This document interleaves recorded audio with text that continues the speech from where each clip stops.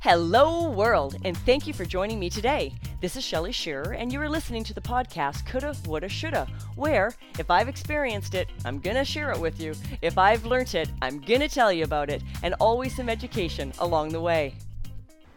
Good morning, world. Shelly Shearer here, and welcome to the show Coulda, Woulda, Shoulda, where we talk about high-functioning habits, not living in regret, and just having a better life living well.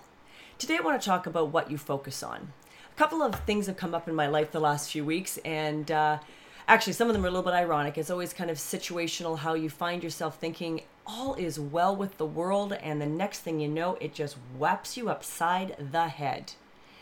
There is an old, I've mentioned this before in prior podcasts, there is an old native saying that said, a young man is asking his father, the battle between good and evil between myself, inside of myself, and the father said, well, son, inside of you there's two wolves and they're fighting all the time, a good wolf and a bad one. And the young boy asks, which one wins? And the father says, the one you feed. That is so very true in so many areas of our life. That same sentiment is practiced and taught in a dozen different modalities. I've been listening to Napoleon Hill's book, Think and Grow Rich, in my car lately, because it isn't just about making money. It's his actual formula for success, and it really aligns very much so with my the ebook I'm working on now on high functioning habits and how we can be the best that we can be, and the sort of things that sort of just have to be in place most of the time for that to happen. Success leaves clues. If you study people that have done what you want to do, and by the way, I highly suggest you do that. If you've got a goal or something you want in your life, it doesn't matter what that goal is, business, weight, health, money, intelligence, degrees, I don't care what it is. Study the people that have already done it. Buy the books, listen to the ebooks, take the courses, find a coach. Just study what's been done. Don't recreate the wheel. My God, we are in a world right now that so much has been done and so much has been accomplished. So much has been learnt. So much has changed in this last century. It's honestly, I sit back sometimes at 52 years of age and go, "Wow!" At 21, didn't see that coming. Just so much, and you take it all for granted because it's happening to you while you're aging. While we go along, technology changes, medical changes, and we just keep accepting it. But we sometimes forget to stand back and say, hey, let's analyze those changes. What are the consequences? What have we gained? What have we lost? Where are the positives? Very important, and it's no different in your life. So here's a couple stories for you. I'll start with a friend first. Young man came in for an ionic foot bath in my treatment room the other day, and he was telling me this story. Now, he is the son of a very dear friend of mine, so I know the whole family. And he actually has a head injury, and we're trying to deal with some of that inflammation and such. But when you're stuck in a foot bath for 40 minutes, you tend to just natter, and you go, Shelly, you won't believe it. So I did this and this, and I had some stocks that were doing really well, and life has just been really good since last time I saw you. One of these stocks did really well. I cashed out, paid off all our debt, and then something else changed, and his girlfriend and him bought a new vehicle. On top of the world for 48 hours. He says, I woke up Monday morning and there's my work van all broken into and $20,000 worth of tools stolen. And he's just looking at me going, seriously? But like myself, he's just a lovely young man. He laughs. He goes, what are you going to do? But he says, so I just want you to know that I'm focusing on that amazing 48 hours I had where all was right with the world and I had all my crap together. And I thought, so true. Well, his story got me thinking. And in fact, I podcasted last week and didn't publish it because I got caught up in my own shite, unfortunately. So the next two stories are a little bit more about my life. One is my health. I just finished, for my regular listeners that do not listen to me because of fibromyalgia tips that are a part of the regular coaching kind of and facilitation and inspiration in life, I just did a 5-part series on fibromyalgia. I had a listener that wanted to know my story. It took about 2.5 hours to tell. There's been some great feedback. I'm glad it could help someone if it did. And it really got me thinking about a lot of stuff while I had to sit and talk about the last 4 years and a lot of things that led up to that 4 years. I came out of that 2 weeks where I'd done these podcasts, had, did the editing, got them all up, going, wow, you know what? Life is going really well. I'm just feeling good. I've taken on a new financial client and just have had an amazing 2 weeks. Things are wonderful, kind of back on track. And then bam, I fell apart last weekend. By Friday, I couldn't keep my eyes open. I couldn't keep anything controlling the pain with my fibro. It was insane, actually. I have not been that sick since I first got sick. And it's still, I'm battling with it every day right now. And to the point where I was just thinking, are you kidding? Kind of like Cole is having that moment with this truck is, are you kidding me? The question is, what am I focusing on? Now, something I've learned over the last few years is you just can't tell your husband every day that you feel like garbage. Excuse me, sorry guys. You got to focus on the positive. And some of the acceptance about, particularly in my situation with my disease, is, okay, I've got it. It's no different than kind of dealing with about mid-structure MS, where your body starts, betraying you and your mind's very exhausted and there's just, your memory starts suffering. Now, I put a lot of things in place that help keep me functioning quite high, keep me rested, and keep me moving forward. And then to fall apart like this, I thought, I hope I'm using the word irony right here, but I just thought, this is insane. I finally get to the point where I put the story out there, the wins, the positive, and I start circling the drain. Well, one of the things I learned with my husband is to let him know that, yes, I'm having a bad day if I truly am. Not the normal. We don't talk about the normal. The poor man knows that I live in pain every day. I do not need to start the day with that information. That is, I've reset my meter stick. So a good day for me is not a day where I am pain-free, can go jogging and work for 8 hours, because that's just never going to happen.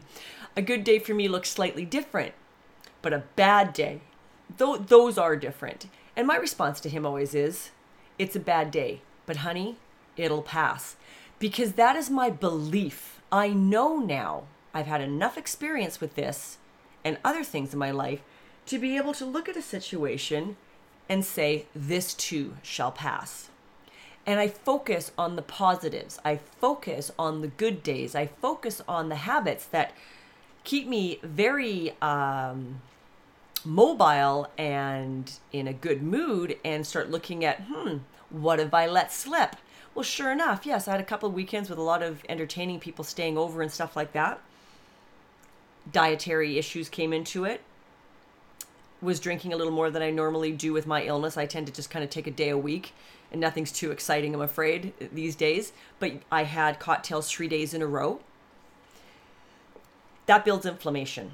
Inflammation builds pain. Pain can build exhaustion, and then that triggers what we call a flare. So it was kind of interesting just to kind of look at it and go, wow, here I am trying to help other people have high-functioning habits in their life and inspire them to do and be more aware, and I let myself circle the drain. But you know what? That is life. There's no such thing as perfection, and just because one battle's been won, that doesn't mean the war is over. It's just a battle. So that's something, analogy I wouldn't mind you using. Remember that we don't want to think of life as a war. That's a very negative analogy, but the expression, I can't think of something better, quite honestly, at this moment, but the expression, the battle's won, but the war's not over, that really is applicable.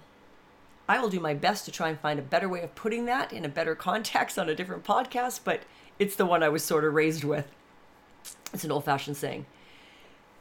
For me, I have to focus on the good days and remember that the habits I have and the knowledge I have, I'm putting good things to work. In fact, after circling the drain, I started going back into one of my books that I read, and I swear that this book was written for doctors. It is a book on fibromyalgia. He does one in glutathione as well. He's an amazing author, but very well-known doctor. But they are literally written for doctors. They go through tests with the medical terms, and it is a hard sludge for me. However, when I'm feeling a little desperate and I'm a little low, I start reaching for the positives. I start putting looking around and saying, what habits have I forgotten? Am I not reading my meditation books, at night, that sort of thing. And actually, that's something we're going to talk about as well. What have I let slip? And this was one of them. And he's talked did a segment on hormones for women my age that also have this disease. And I went off a particular hormone because I've gone into menopause. And I thought, well, there's no point taking my progesterone anymore. In fact, I was getting a bit of night sweats, wondering if I was overcompensating. Went off them, not putting two and two together, that I've started getting these debilitating headaches. I've had 3 migraines in 4 months. I haven't had a migraine in 2 years, and I've had 3 of them in 4 months. It was really kind of slowing me down, I'm not going to lie. Well, in this book, it talks about my age, my disease, my issues, and the fact that progesterone withdrawal or too low of it can trigger headaches, and that we may have to be on it forever. It's irrelevant to my menopause. I'm thinking, oh my goodness. So your health is a whole picture. So whatever you've got going on, mine is very specific, and it affects more women than men usually. In fact, one of the reason you might wonder about that, if I have any of my male listeners listening, is this particular doctor speculates that so many men actually die of cardiovascular disease before they are diagnosed with fibromyalgia. There's something to do with their hormones and everything. It's quite a fascinating study he's done. Anyways, I learned something new, and I thought, oh, so I took something out that I was taking for granted and didn't realize it was a puzzle piece in my overall health. I thought it was just something to do with my, age and girly issues. No, it is having an effect on my disease. It's like, interesting. So focus on the good stuff and don't take for granted sometimes. Stand back. 1-3-5 rule, guys. 1-to-1 ratio is cause and effect. 3, take 2 steps back. 3 levels out, kind of what's going on. By the time you're 5 steps back, you're almost into the butterfly effect. What does this decision, what does this piece of the puzzle, and how does it interact with 5 other things? That's kind of how I look at things. I call it the 1-3-5 rule. And I apply it in my life in lots of ways. Missed this one. Just kind of interesting. So don't forget that you may be doing something very innocuous. You could be doing it in your business, and all of a sudden you change something in your business. You get together with your staff and you have a meeting and you decide to make a policy change, or you decide to make a change in process. And 2 weeks later, something right out of left field just falls all apart.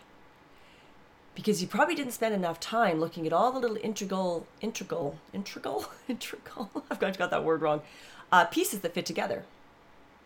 And again, if you're focusing on one thing and you're forgetting about others, so this kind of focus thing has kind of 2 parts. You can focus on the positive and the negative, which wolf are you feeding? But you also have to remember not to lose sight of things that are playing in small integral parts that are part of the building blocks. Just can happen in anywhere in your life, your health, your business, your family relations. So same thing with my mom. And this is where I got a little off track with my last podcast.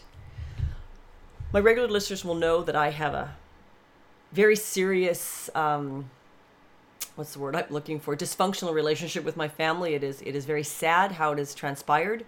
It has not got better with time. And I don't have a lot of positive things to say about my mom or my relationship with her or the way she raised me. Fair bit of issues in my background. But you know what? Still my parents. My dad has Alzheimer's, so, I need to be around. But I also need to remember sometimes that I would not be the person I am today without her. And I need to spend more time focusing on that.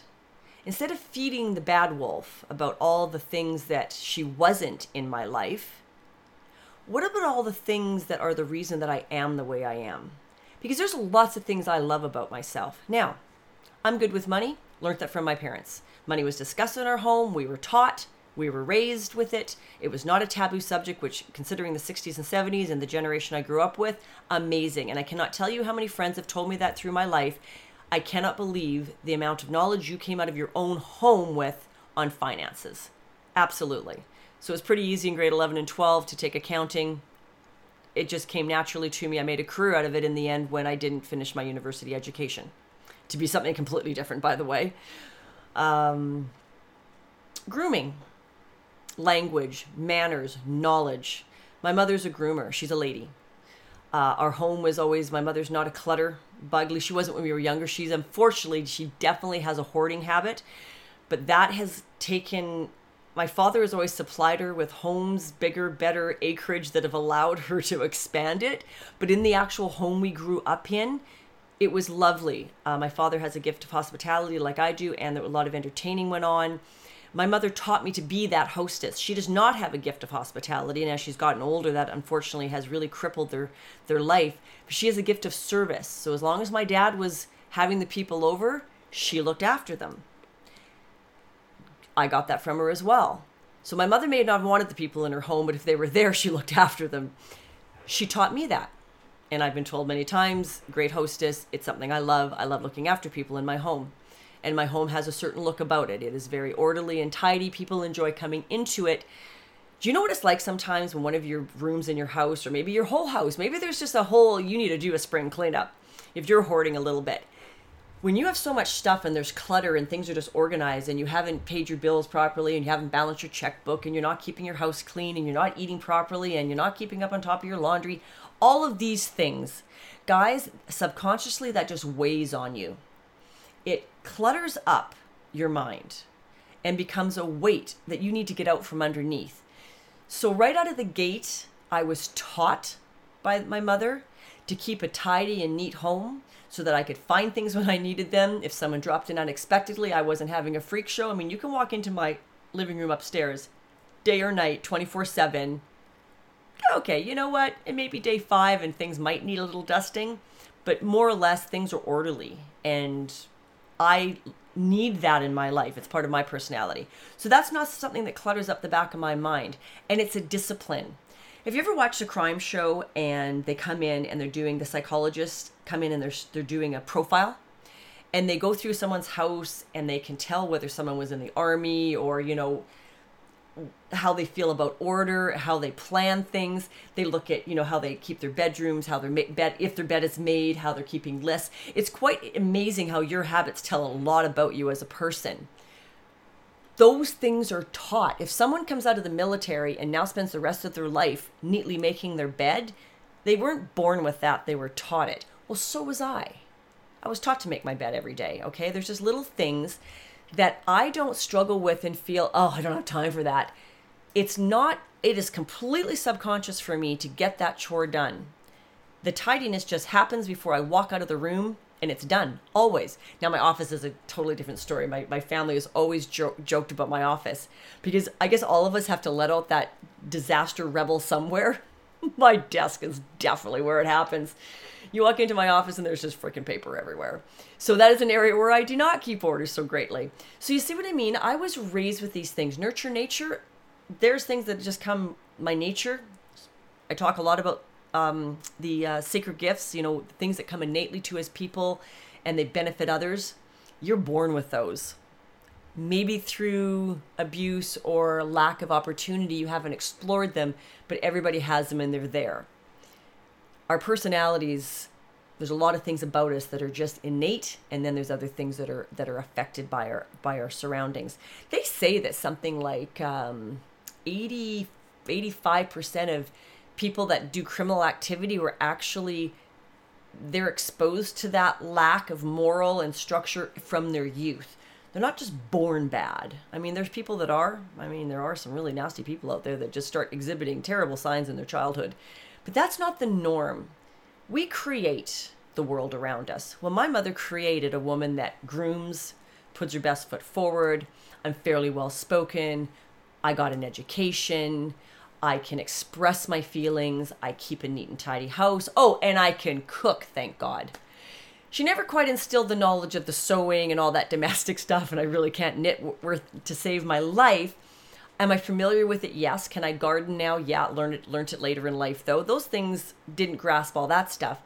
But the basics I did. And you know what? I've really had to start focusing on those positives lately.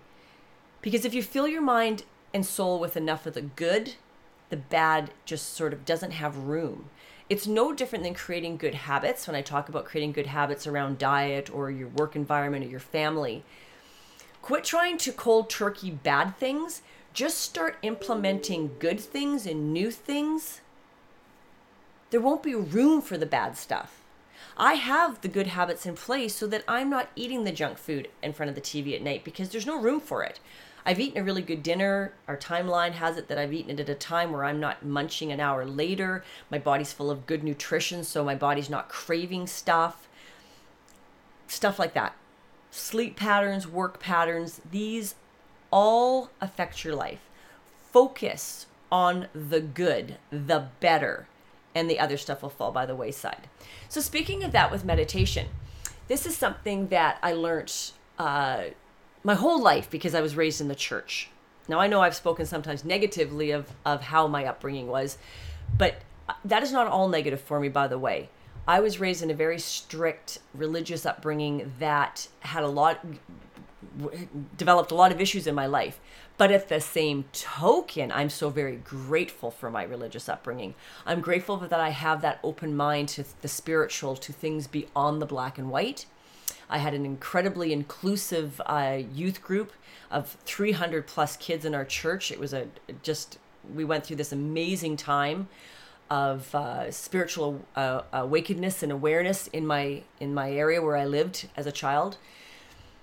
It really was fantastic. Good teachings, honesty, integrity. Those things were just, drilled into me. Those things I'm so very, very grateful. Because do you know what? And this is why I have a tough time with parents that don't expose their children to religion at all. They might have a negative effect, like my ex-daughter-in-law, absolutely against religion, so I'm not allowed to take my granddaughter to Sunday school or do any of those things. And to me, she has closed a huge door through her own prejudice on that child's mind. This is the reason why.